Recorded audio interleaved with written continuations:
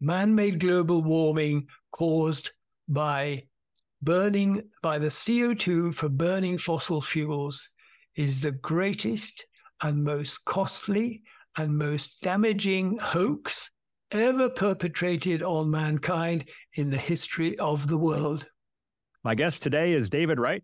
Gas, nuclear, and coal-fired power plants are the most economical on land use in terms of their footprint, whereas equivalent of 1 square yard of a gas-fired power plant requires 73 square yards of solar panels or 239 square yards of onshore wind turbines. So, that is, okay, it's not so important and not so serious in Australia, of course, because we've got a lot of land. But in places like Britain and in Denmark and Germany, I've been listening to articles which show that, Denmark is absolutely saturated with land wind turbines. The scenery must be completely ruined. And that's the other trouble with the wind farms, wherever they are. And Australian farmers very recently have started complaining, started demonstrating against the government's moves to install wind farms on agricultural land, on their land, for 2 or 3 reasons. Of course, it uses agricultural land which can't be used for food production. It also destroys beautiful scenery. Australia has got some absolutely amazing scenery, and nobody really wants wind turbines and electricity lines, all over them. So, there is a lot of unhappiness worldwide in the West about renewables. So I drive around Australia from time to time, and because my wife and I go caravanning, and you go past somewhere where you see, from where you are right to the horizon, a complete area covered in solar panels. It's terrible. I wanted to see if you had seen a recent story about wind turbines and the number of bats killed by wind turbines. There was some deal where they had humans look for dead bats and they found maybe 1, but they had dogs look for dead bats and they maybe found 65 or something. Have you heard about that? I haven't heard about that, but it's been known for a long time, of course, that wind turbines kill bats, birds, and insects. And now we are learning that they are disturbing whales in the ocean, the offshore wind turbines. But one of the things about wind turbines killing insects, of course, is that they are food for a lot of birds. Maybe not the big birds, but the raptors, the eagles, and so forth are being killed, and it's significant. It's in some places it's actually quite a worry, because these are, in some of the birds that are being killed are rare. Eagles, I think there's a certain eagle in the United States which is being killed by wind turbines, and it is beginning to worry people who are concerned about the species.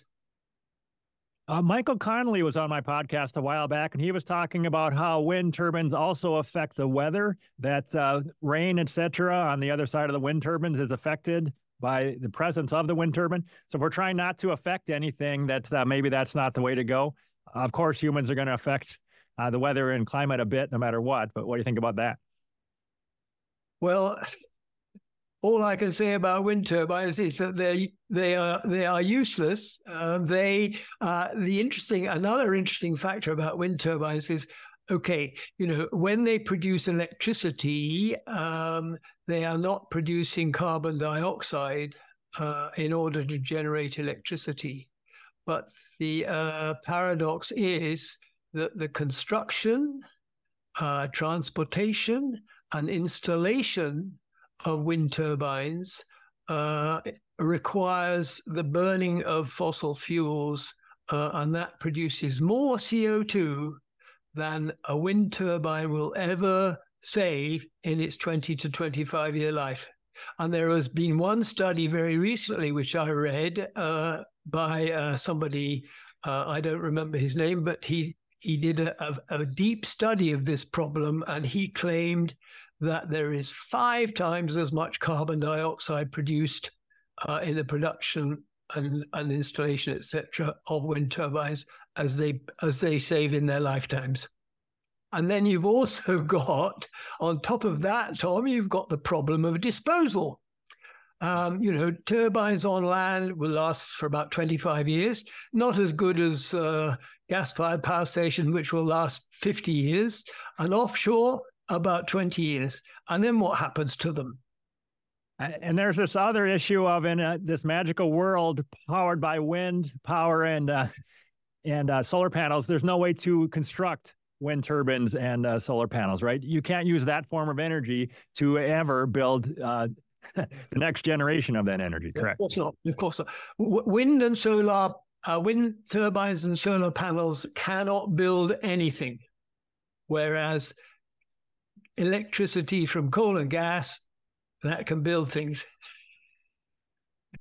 All right, so many problems. Should we move down to your global food production point? Yes, that's an interesting one because it's one of the scare stories that the warmists like to tell lies about every time subject comes up. Food production is going to be seriously damaged, seriously impaired by global warming, by of course, man-made global warming. The thing is, of course, that what has happened over the last decades has been global greening. We've had, and this has been shown by satellite imaging or satellite images, that at least 14% increase in the green area of the world. And the other thing is crops. Food production will be seriously reduced by climate change, they say. But we've had record harvests in India and some African countries, for example, Zimbabwe. We've recently had data from Ethiopia, and the data from Ethiopia I can quote to you. In the past 3 decades, where it's got a bit warmer, Ethiopian cereal production increased by 467%, yields increased 112%, and all-time production records were broken 9 times in Ethiopia between 2011 and 2021. So I think that puts that little scare story to bed. Yeah, I mean, it's not rocket science, is it? I'm looking at some of my tweets here. Hottest year ever in 2023, supposedly. And the U.S. had a record corn crop in 2023. So we're not going hungry because of trace CO2, no matter how you look at it. And neither was 2023 the hottest year on record. All right. Do you want to talk about Michael Bloomberg and hypocrisy? I certainly do. Michael Bloomberg, and I don't even have to read my notes there. Michael Bloomberg has got 3 airplanes, 2 helicopters, 6 yachts, 11 houses, and 42 cars.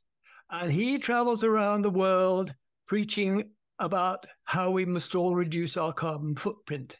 We then have John Kerry, who has 5 houses, a yacht, and a private jet. And he does the same sort of preaching around the world, as we know, although he's just relinquished that role. But that's hypocrisy from John Kerry. You now have, Al Gore is probably the worst example, but it's been established that his mansion uses 34 times as much electricity as the average American household. And then Bill Gates, he has an electricity bill for his mansion, which is $30,000 a month. And if you want hypocrisy sort of in bulk, you've only got to look at COP28. Hundreds of private jets flying in, and thousands of people flying in by commercial fossil fuel powered aircraft stay in 5-star luxury hotels. They eat, they eat gourmet meals of Wagyu beef and other such things, while costing $100 a portion. They are driven around Dubai, or they were driven around Dubai in electric cars, but the electric cars were charged by fossil fuel electricity. And all the while, they tell us, stop traveling, stop eating meat, and live a lousy life while we live it up. It's one, the whole global warming movement is absolutely riddled with hypocrisy. Everybody, all the people preaching about it are basically wealthy people who it's not going to be affected by. So I have one of Al Gore's older books, and he has the goal in one of those books to say that we should accomplish our long-haul travel on buses, and we should line dry our clothes. So my question to Al is, when's the last time you took a long-haul bus trip, and when's the last time you line dried your clothes? It's amazing. People like that, and we've had it in the UK, and of course out here, but the UK, comparatively small country, but we've got, politicians are particularly being criticized for taking airplane flights from say the north of England to London, or from Scotland to London, when they could perfectly well take the train. But no, that's for the ordinary people. We're not. It's do as I say, don't do as I do. I actually have done a little bit of flying in the last year, and I'm encouraged to see that the planes are packed and the airports are packed. And I don't think people are being shamed into not flying. I think people are just flying every time they want to, which they should. That is true. And that raises a couple of other very interesting points, which I read recently, Tom. One is that passenger aircraft manufacturers around the world have an order book, a backlog of orders of 15,000 aircraft. The other interesting development is that Dubai Airport can currently handle about 1.5 million passengers a year. And the Dubai government is seriously talking about developing a new airport in Dubai, which by 2050, they want to be able to handle 250 million passengers a year. So I think there are some people who are reasonably confident that fossil fuels are going to be needed for a while longer. There is only one way to fly, and that is with fossil fuel power. About all the farmers' protests in the Netherlands. They've started in Germany as well. But of course, the initial thing was that the government's proposals for reducing the use of fertilizers because of production of nitrous oxide as a greenhouse gas. But that is also, this is Mark Rutte, who thankfully has now been booted out. But the other thing is, when he was the Prime Minister, the Netherlands passed a law, which I'm sure will be still in place, which says that children cannot inherit a farm from their father or from their parents when their parents die, which is effectively a way to shut down a farm. So the government mandated shutting down farms in the Netherlands. But there are many other examples in other countries about government edicts preventing people from doing sensible things, leading good lives, and so forth. I read recently about have you heard of this one? The former Swiss environmental minister, a woman, Simonetta Sommaruga. Do you know what she said? I don't. What did she say? Seeking ways to reduce energy use she suggested that people should shower together.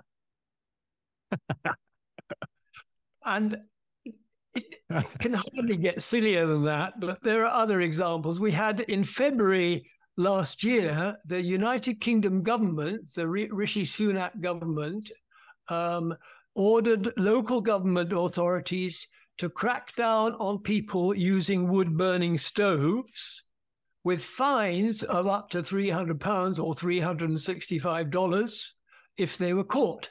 Now, when I lived in England, just before we emigrated, we had this fabulous wood-burning stove, and we had lots of trees which we'd had to cut down. So we had a very solid supply of logs, and boy, did that help us to keep the house warm.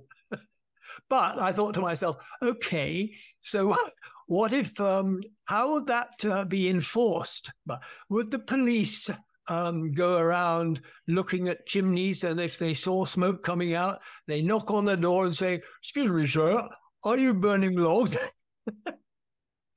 And if the owner said, "No, I'm not burning logs. That smoke coming out of my chimney is burning what, newspaper or something, whatever." Anyway, and the police officer would say, "Well, can I come in and have a check, sir?" And the owner could say, "Have you got a search warrant?" I don't know. The whole thing was an absolutely stupid idea, but it was a government order.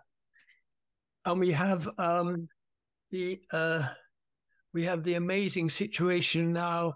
It's got a name, and I don't know the name of it, but companies are now being told to account for the carbon dioxide emissions of their suppliers and also of the customers who've bought their products.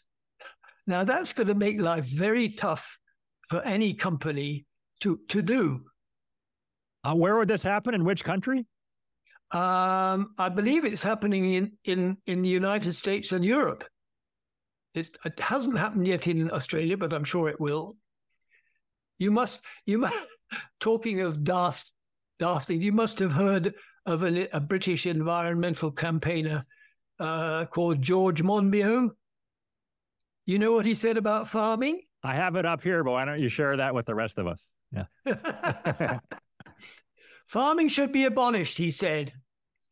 Farming is the most destructive force ever to have been unleashed by humans. That's a quotation from his latest book.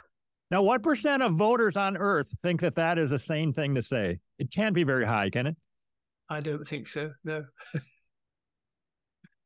And getting back to the whole farming thing, are you following the protests that are happening right now, the German farmers that are protesting? Yes. It looks like they're pushing back really hard. They really are, and they've just said that the next protest is going to involve thousands of tractors. It's really big. It's really big. But then, they have got, ever since Angela Merkel, they have got a totally committed warmist government. And of course, the Greens are a very powerful force in German politics. I mean, do you think there's any chance that the Greens can win and that we're going to stop farming, or the farmers are going to say, no, that's not happening? I mean, what do you think? I don't think the Greens and the government will win this one because, anybody with common sense, anybody who wants to ensure that they have their own, own ability to grow their own crops, to feed, at least partially, to feed themselves without importing food from other countries, everybody will support the farmers. And getting back to Monbiot, he did say, you have it here, that we should abolish normal meat production and then replace it with food made from lab-grown bacteria. Yes, he did say that. Again, what % of voters do you think are going to go along with that? It's got to be tiny, doesn't it? I don't think very many. We've got cases in the UK and here in Australia of vegan restaurants going out of business. And I don't think many people are going to want to eat eat food made out of insects. Do you think there is a move afoot, though, to sneak insects into like bread and stuff? I've read some articles about that, they're going to try to kind of sneak it in and hope we don't notice? Well, I haven't heard that myself, Tom, but if they do, I think there's going to be a backlash. Okay, let's see here. After all, human beings have evolved to be meat eaters. After all, going back to the Stone Age, before human beings were even able to cultivate vegetables and crops, human beings lived entirely on meat. And since that time, we have evolved into people who have digestive systems and teeth, which enable us to eat meat as well as vegetables. I always wonder about that. How did it go for the people who lived in the Arctic in the old days? How many vegetables did they get in the wintertime? Couldn't have been a lot. I don't know. They probably just ate reindeer. Scaremongering is the big cause of the belief in climate change. And we have, for example, in August last year, the Australian Greens, who oppose anything to do with fossil fuels, they were opposing any more gas production, and they didn't want the government to encourage any more gas supplies production. And they said, and I quote, "Even as the planet boils around us." That seems to be a new point of desperation, I think, because the UN chief has been talking about global boiling. That seems to be a new thing. It's desperate. I call Antonio Guterres climate scaremonger in chief. Yes, he started talking about, code red for mankind, global heating, and then global boiling. I think somebody must be putting him up to these ideas, but it's very strange. The latest one, Tom, is comparatively new, and within the last few months. And it's been raised as a scare by a mining billionaire in Australia by the name of Andrew Forrest. And Andrew Forrest has said that humidity is lethal humidity is already here, he says. And I thought to myself, well, I lived in Singapore and Indonesia, virtually on the equator, and certainly in the tropics for at least 25 years of my life.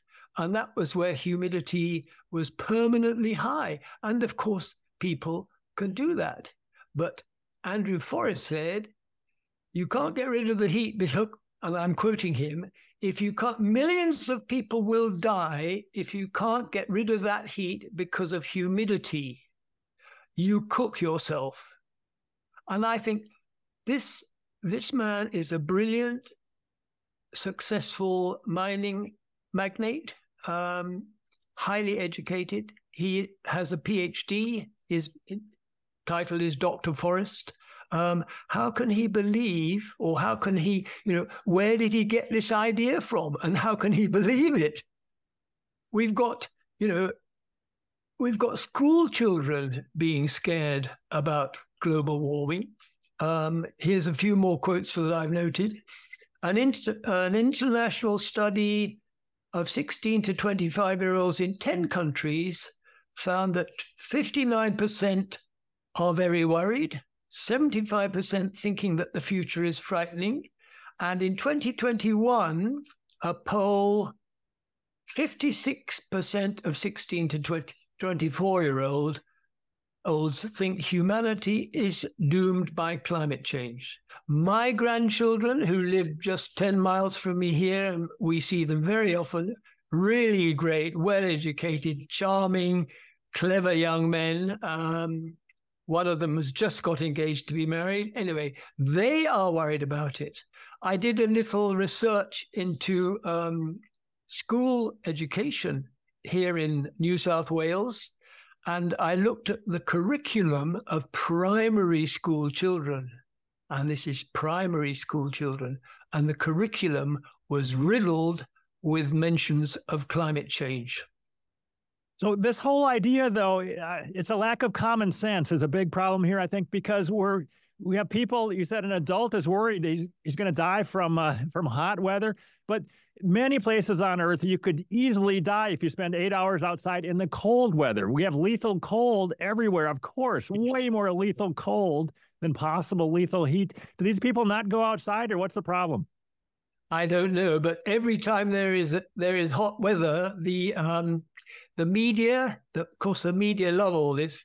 Every time there is a heat wave, it's never an unprecedented heat wave, but they always say it is. But every time there is a heat wave, they say hundreds or thousands of people will die. And in fact, people do die in heat waves. But what they always fail to mention, which you will read in other media, is that thousands more people die of the cold every year than ever die of the heat. I mean, if you're homeless and you have to spend a night outside, you want it to be a really warm night or a really cold night, of course. Exactly. Did you want to take a little time here to go through the 4 factors and why people believe in the climate scam?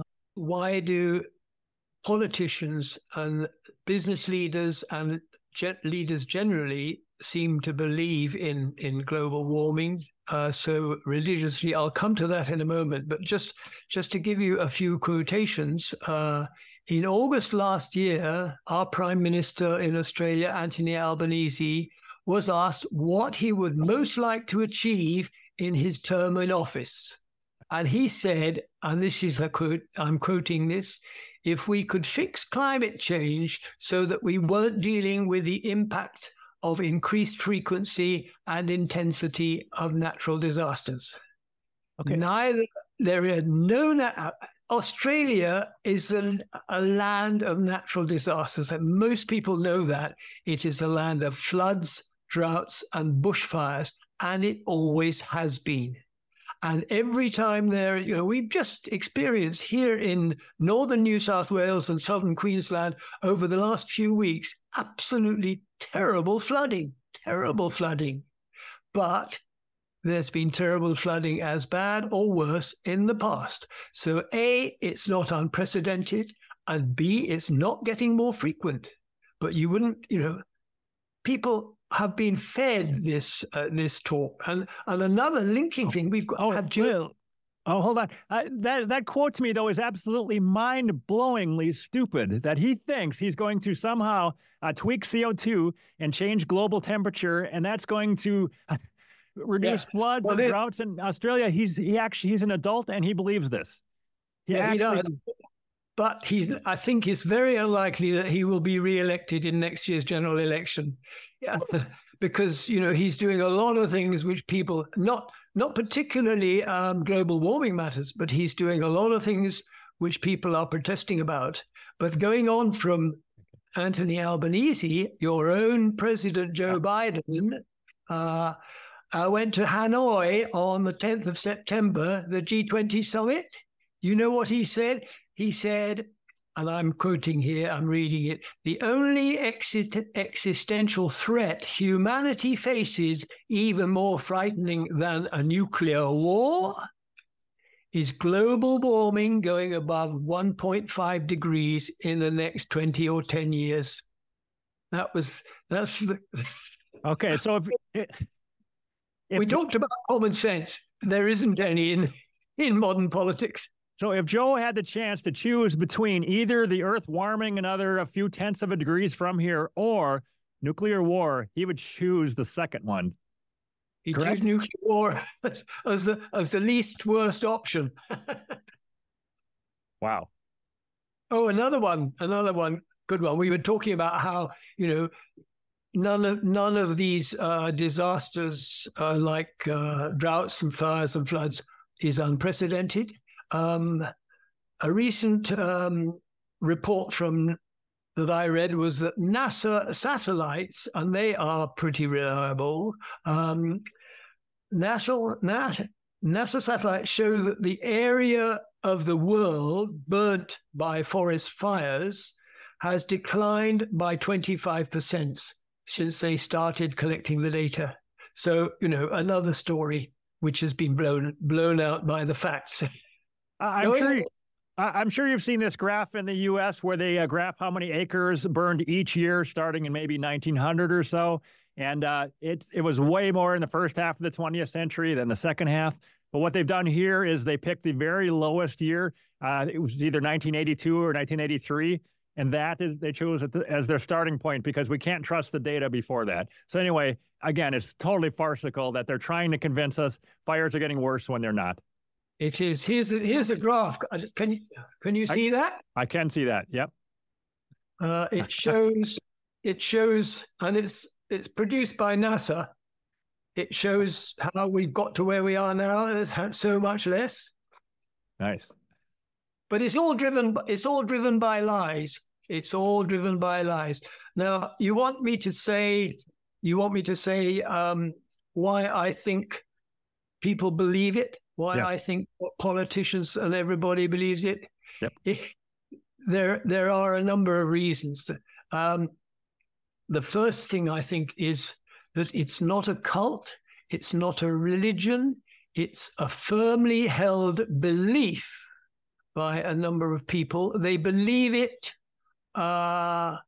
although they have not ever been presented with any facts to confirm it. Okay, we all know for a fact that Europe and the United States are separated by the Atlantic Ocean.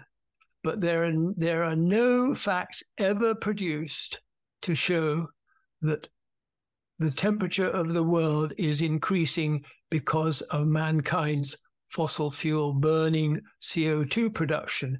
But it is a belief that's been held by these people because of the endless propaganda.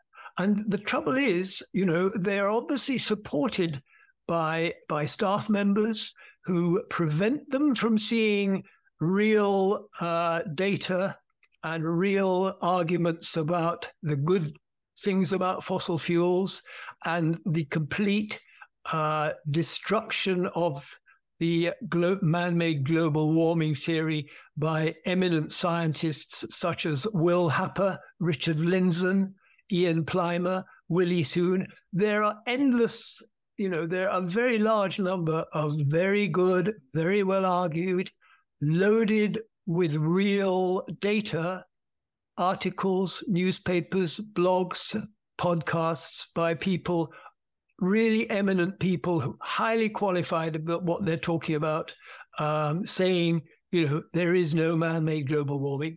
These are all ignored, either because they're just totally ignored because they are rubbish, or because they're prevented from being seen by the staff members of these people. So what you end up with is instead of politicians and world leaders and business leaders basing their actions and laws on real data, they are basing it on the pronouncements of people, really, really smart scientists who know all about climate, such as Al Gore, King Charles, the Pope, Greta Thunberg, and those sort of people. It is just, it's a belief system which is reinforced by the mainstream media, and day after day, we have another example. By the way, isn't there some sort of dynamic where the left-wingers absolutely scoff at everything the Pope says, except if he says something on their side about climate change, then they point at him, hey, let's listen to the Pope on this one. Yes. We've got there are other reasons why they go on believing it, or even if they stop believing it, they don't say so because they'll lose face. We've got, for example, here is the British Prime Minister Rishi Sunak on the 7th of October last year. I'm proud that this country is already a world leader in reaching net zero by 2050. And by doubling down on the new green industries of the future, we'll get there. We'll get there. But, there are other factors at play here. Stupidity. I mean, some people, not just scientific ignorance, very few leaders, especially in politics, have a grounding in science, thermodynamics, physics, and chemistry. So, they'll just believe what they're told because they haven't got the scientific knowledge to disagree with it. But stupidity is another big factor. We all make stupid decisions in our lives, Tom. I'm sure I have. I expect you have. But, examples of big national or corporate stupid decisions, I can give you two right away. One is the subprime mortgage, a fiasco in the United States some years ago. That was basically a whole cascade of stupid decisions being made and reinforced by mates and other people. Another one, which I thought was probably based on stupid decisions in management, was the bankruptcy of Pan Am Airways. Stupid decisions made at senior level in government and in business are also part of the problem about global warming. It's being taught in schools, as I mentioned, and the other thing is, of course, it's all about money. The warmists, anybody who wants a government grant for any research they're doing has only got to mention the word climate change and they get money hosed at them. And all the people making big bucks out of it, of course, the Chinese love it. They're making all the solar panels and wind turbines. So I just tweeted about this today, that there was this idea that we need to spend $100 billion annually on climate. That was the number, $100 billion annually. And now NPR just reported, no, the real number is $2,000 billion annually, $2 trillion tweaking CO2 or whatever. It's just, why don't they just say 11 zillion? Just make up numbers because of course it's insane. Yeah. Yes, that's what they're doing all the time.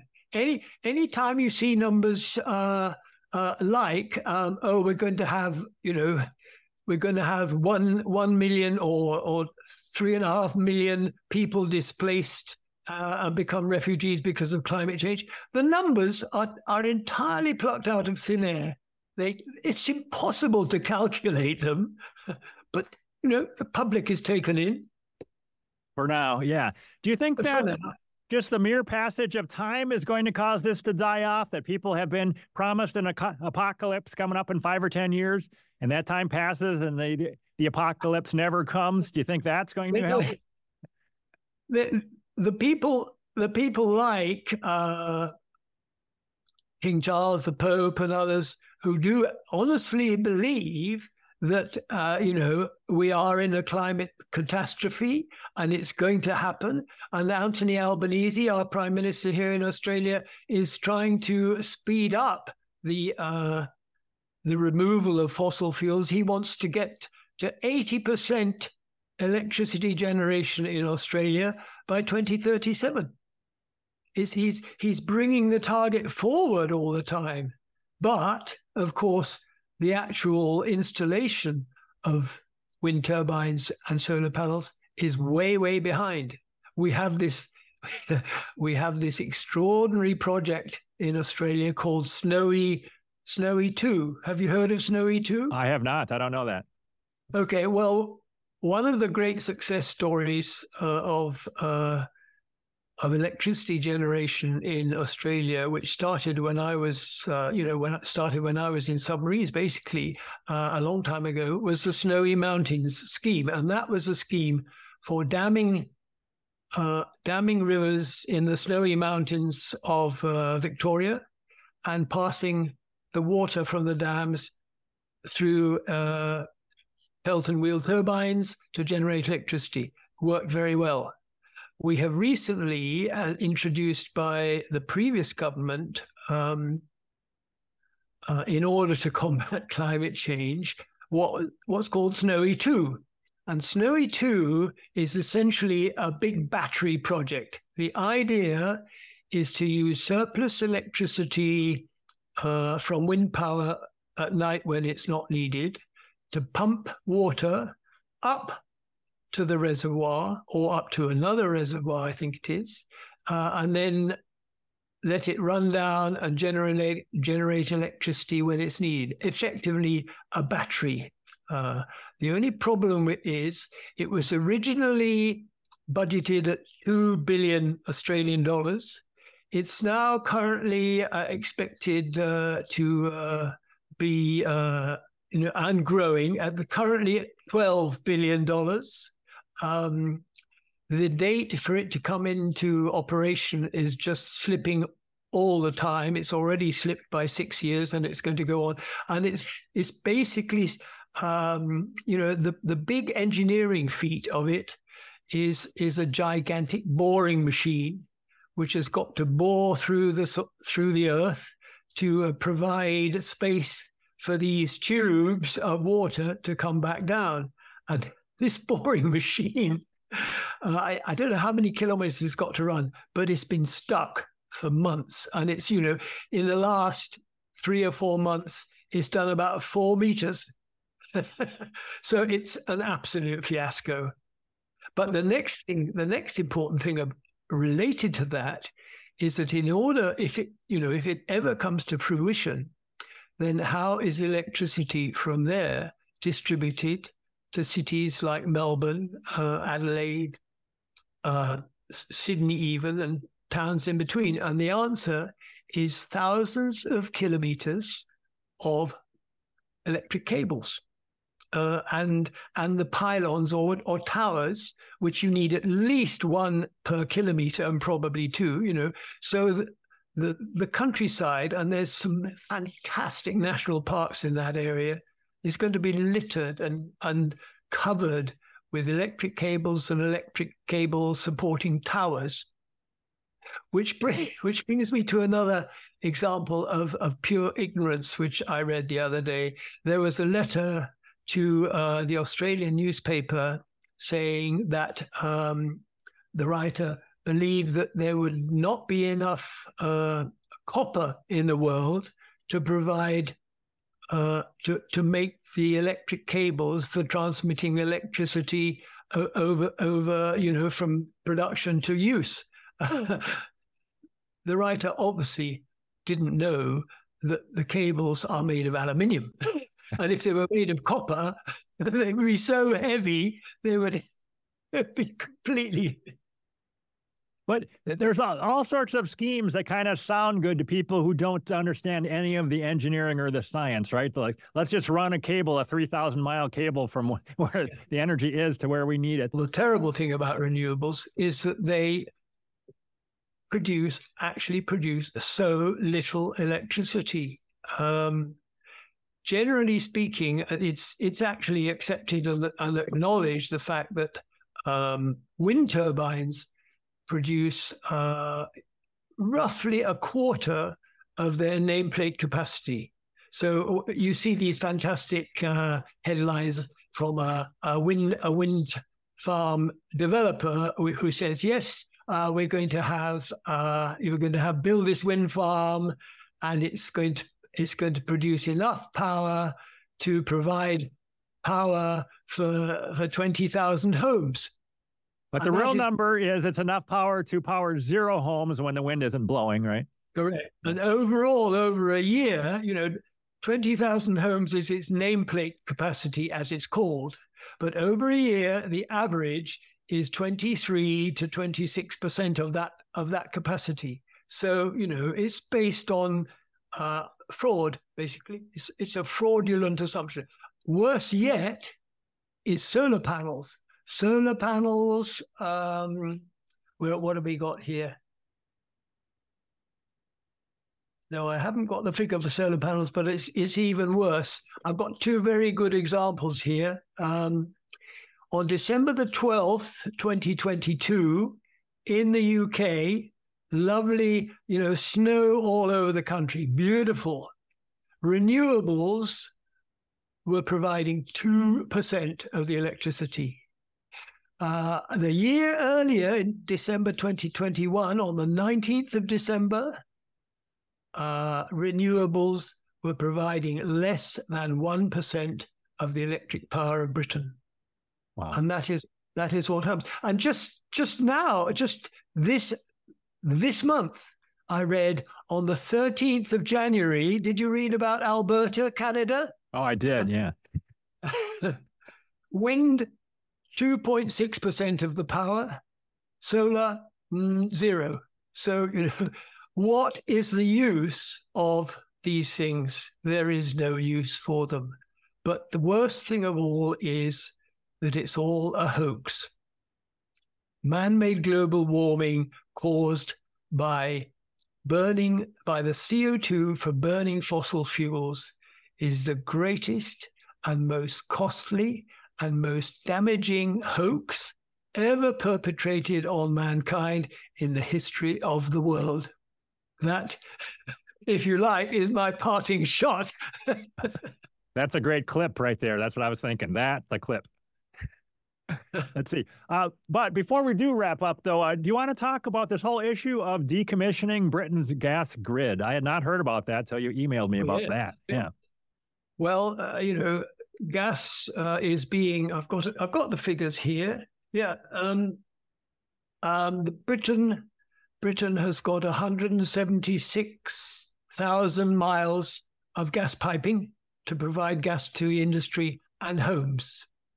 And of course, because it's running constantly and it's being maintained by the gas companies so that it doesn't fail at any time and doesn't develop leaks and that sort of thing. So that is something that's being done all the time, constantly. And in fact, there are gas company vans that you see driving around the UK, and I used to see them, and it said, if you have a gas leak or if you're aware of a gas leak, call this number. So they're on top of it the whole time. But if that pipework is no longer being used for gas, and it can't be used for hydrogen, even if hydrogen was ever going to be an alternative fuel, which it isn't, but it can't be used for anything else. So what's going to happen? It's, nobody's going to do any maintenance on it. And so it's going to start collapsing. And that is a worry about, collapsing under roads and places like that. So it's been estimated that it's going to cost 65 billion pounds or 79 billion US dollars to remove all the gas piping, all the miles of gas piping in Britain. So people are seriously talking about this, to dig up 176,000 miles, and then they're going to power the country with wind and solar panels? That's the plan? Well, this is according to a draft national infrastructure report. That is the mileage of the gas pipes, and they have, if they're not used, they'll have to be dug up, and it's going to cost a lot. But because Britain is heading towards net zero, they won't be used. That's the future that seems to be predicted by all the warmists, and B, being followed by the politicians in order to achieve this magic situation of net zero. So, but basically, it's all pointless because it's a fraud. So all the wind farms, all the solar farms, all the electric cars, they're all completely pointless. I 100% agree. Has anybody calculated how much avoided global warming we get by 2050 if we do all of this stuff? What's the number? How many degrees centigrade? I don't believe anybody has calculated it. I don't believe anybody can calculate it, because it's not going to make the slightest difference. As I say to we know this figure, the actual percentage of man-made carbon dioxide in the whole world's atmosphere is 0.001%. That's the man-made CO2 in the world's atmosphere.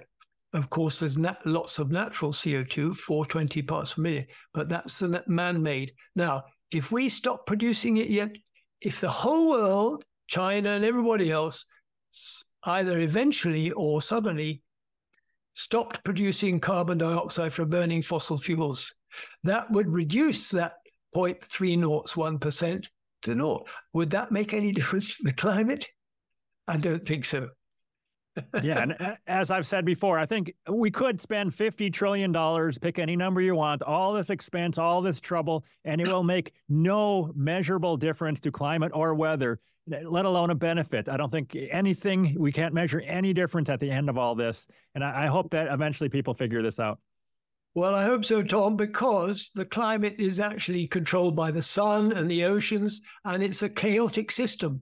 It is a chaotic system which mankind has not got the control knob and cannot ever have the control knob. And the other figure I like to mention in talks these sorts of discussions is that do people really know what how big a trillion is? And the way I visualize it is that a trillion seconds is 30,000 years. So $1 trillion, just $1 trillion is an awful lot of money. And we can spend trillions on trying to combat the non-existent climate catastrophe, but we don't seem, as somebody pointed out recently, we don't seem to be able to solve homelessness, world hunger, and lack of housing. Governments are not concentrating on it. They're spending the trillions on an ephemera. Yeah, it's a good point that there might be something else that we could spend the money on if we're going to spend it at all. Every other the other key point that we need to remember is, in spite of all this, where everywhere is theoretically trying to cut down the use of electricity, but there are three big factors which work against that. One is the increasing requirements of the developing world, Africa, India, China, everywhere. They are consuming and producing and needing more and more electricity. Thing number two is that more and more electric vehicles are coming onto the market and being used by the populations of the world. And of course, the demand for electricity to charge them is going up dramatically as well. And thing number three is what people, I suspect, not really switched on to, and that is computers. Computer use and the world's insatiable hunger for data.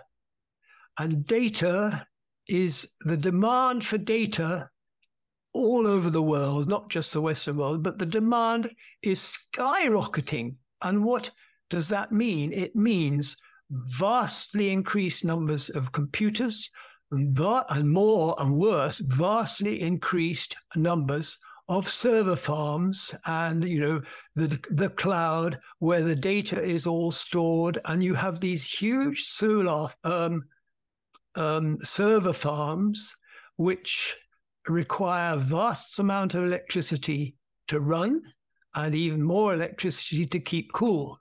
So, the increase in demand for data is a huge factor in the increasing demand for electricity worldwide. So those three factors, it's got my fingers in the screen, working against getting to net zero. So what do you think of companies like Apple that say straight up, our new data center is 100% powered by renewable energy? I say it's a straight up lie and it's fraud. And it drives me nuts that they're getting away with it because they're plugged into the same grid everybody else is. Well, that's the thing. All the global warming business is based on lies. We have NASA, NOAA, the British Met Office is a very good example, but most meteorological, national meteorological organizations tell lies about the climate. This is the hottest year since so-and-so, when it isn't. All sorts of lies. The data is manipulated, selected, like that little graph I showed you. They choose, if you want to demonstrate global warming by a graph, you start the graph at the bottom and see it going up. But the bit before the bottom, it was coming down, but they don't show that, of course. It just seems like the lies are escalating, and we've gotten to the point where the UN guy is saying, he's talking about global boiling. I mean, where do they go from here to turn up the hype knob, or are they done? Is there more? I don't know. The world's on fire. I don't think they can hype it up anymore. They just keep repeating it, and every time we have a bushfire or a flood, we're drowning or we're burning. I got one here. Hold on here. Oh, yeah, there's this new group called Climate Defiance, a youth group. I don't know, they're on Twitter. You may not have seen this, but they are saying that, quote, our fish are burning alive. I think that's a new one I had not heard until today. How can anybody burn in water? Yeah, it seems like they're getting, again, I don't know how much more hype they can come up with. I think they're almost done. Well, I think they're almost done, but you form a group like that and start producing comments like that, and a lot of people will start giving them money. I guess. Renewables create more problems than they solve. And for example, here in Australia and in the UK, and I'm sure everywhere else as well, wind farms get paid to produce electricity when the wind's blowing. But if the wind's too strong, or if there's not enough wind, if the wind's too strong, they have to stop. And if there's not enough wind, they do stop. And they then get what's called constraint payments. And constraint payments are guaranteed sums of money paid to the wind farm companies when they're not producing electricity. So, it's all paid for by consumers on their bills because of subsidies, but that's what constraint payments are. And wind farms, we've got, this recent information here in Australia, and of course it's very well known in the UK, I'm sure it's true in the United States, that renewables cannot make money. A renewable generating company cannot make money without subsidies, big subsidies. In the UK, subsidies to wind and solar are running at about $10 billion pounds a year. That's subsidies so that they can sell their electricity and make money for themselves. So of course there's some crony capitalism going on here, right? Where these companies that are getting the constraint payments, they were involved in lobbying to make this happen? Yes. And not only that, but the companies that put wind farms on land pay rent to the landowner, of course. And the landowners, in some cases, are cronies. Lord Debon in the United Kingdom is a good example of that, but I won't go into it. We then got the problem of decommissioning. 20 years for offshore, 25 years for onshore. What happens to them when they're decommissioned, and who pays? I worry that in some cases, maybe a lot of cases, we will have, there were no what you might call performance bonds lodged by the developers to ensure that they removed the wind turbines when they failed or when they reached the ends of their lives. So what happens to them? Do they get left there? Do they get left to rot? And another wind farm or another wind turbine built up alongside them? Or if they are removed, what happens to the material? We know that wind turbine blades are not biodegradable, and we know that currently a lot of them, and all the solar panels as well, are being junked and buried. In fact, this has been happening already in Australia. So, it uses land, and B, it creates a potential toxic problem for the land around it. So do we have any real-world data backing up the idea that a wind turbine on land lasts an average of 25 years? Because I thought I've heard that in the real world, it might be half that on average. I don't know.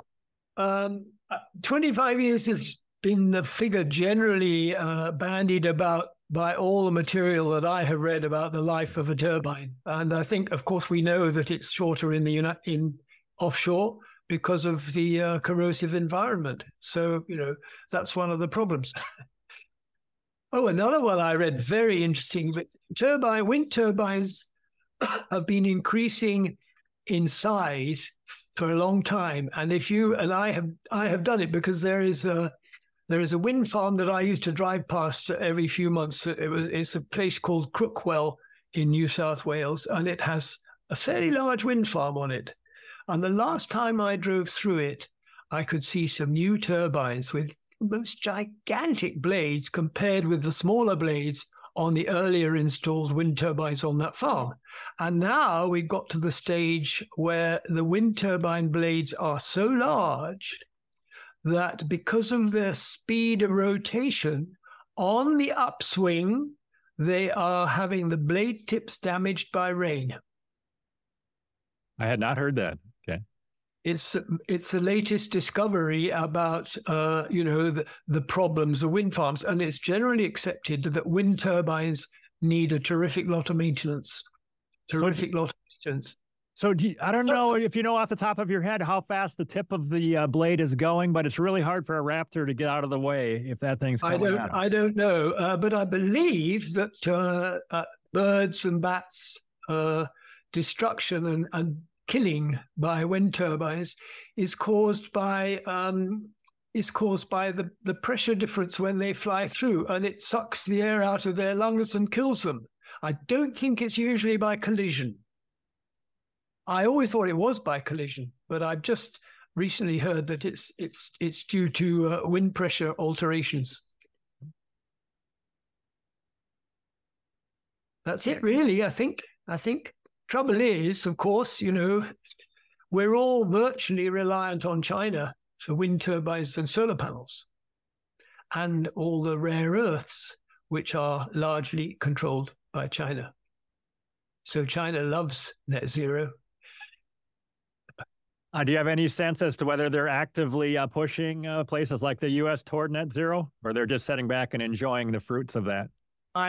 I really have no idea, Tom, but I have long suspected that it's preached in Confucius institutes. I don't know, but I suspect. I think it would be you've still got Confucius institutes in universities in America, I believe, haven't you? I'm not sure about that. Well, we still have them in Australia, and I would love somebody to go into one and listen, but that's just a pure suspicion. But there is no doubt in my mind that China is pushing the global warming scare because, they benefit so hugely from it. I have to ask here that you've done so much great writing about the folly of net zero. Are you familiar with Roger Pilkey Jr. over here in the U.S., who understands that this climate thing is a scam, but yet he's still in favor of net zero? That drives me crazy. Do you have any comments on that? Like, how can that be? It seems paradoxical, Tom. I don't know his story at all. I've heard his name, but I haven't studied what he says. But no. But when you get what is it, 1,906 scientists signing a declaration saying there is no climate emergency, you know that one? The Clintel, yeah. Yeah. Ignored by the politicians, ignored by the mainstream media. You know it, I know it, because we read about it in the non-mainstream media, which is, the only place you will find the truth about the global warming hoax. Yeah, that Clintel thing is an excellent source. Marcel Kroc is one of the people behind it. He was on my podcast, but I think he's doing a great job of getting that list updated. Yeah. Yes, he has. Yes, fantastic. I just wish the politicians would even read it. It's only a few lines. It's a huge document, but most of it is the signatures. We'll have to work on that.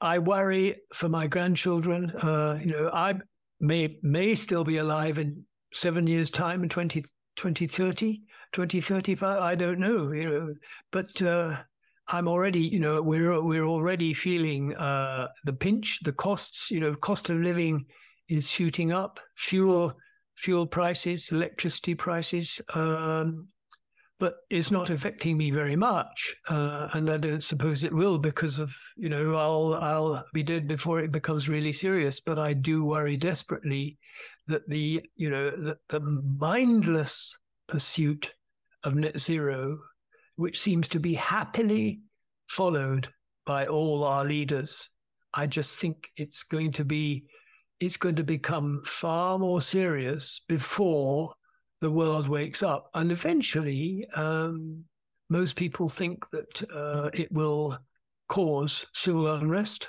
or, it's already causing some civil unrest in Germany and the Netherlands, but not really anywhere else.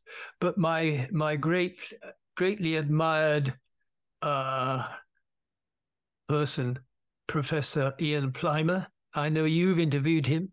I met him and he gave us a talk here in Sydney one day. And I said to him at the end of the talk, I said, when do you think the politicians and people will realize the problem? And he said, never. And I'll finish up, Tom, as this, I think we're coming to the end. I'll finish up with a quotation, which I have here, which is from Professor Ian Plimer, eminent geologist. And this is what he says: anthropogenic climate change is an unproven hypothesis without a single credible peer-reviewed paper proving its proposition. And this is after at least 50 years of intense, money-no-object scientific effort, all to no avail. If there was such a paper, you would never hear the last of it. That is a great quote. All right, let's go ahead and finish up on that one. But David Wright, thank you very much. I really enjoy talking to you. You're an interesting guy. Me too. It's a great pleasure, Tom. Bye for now. All right, goodbye.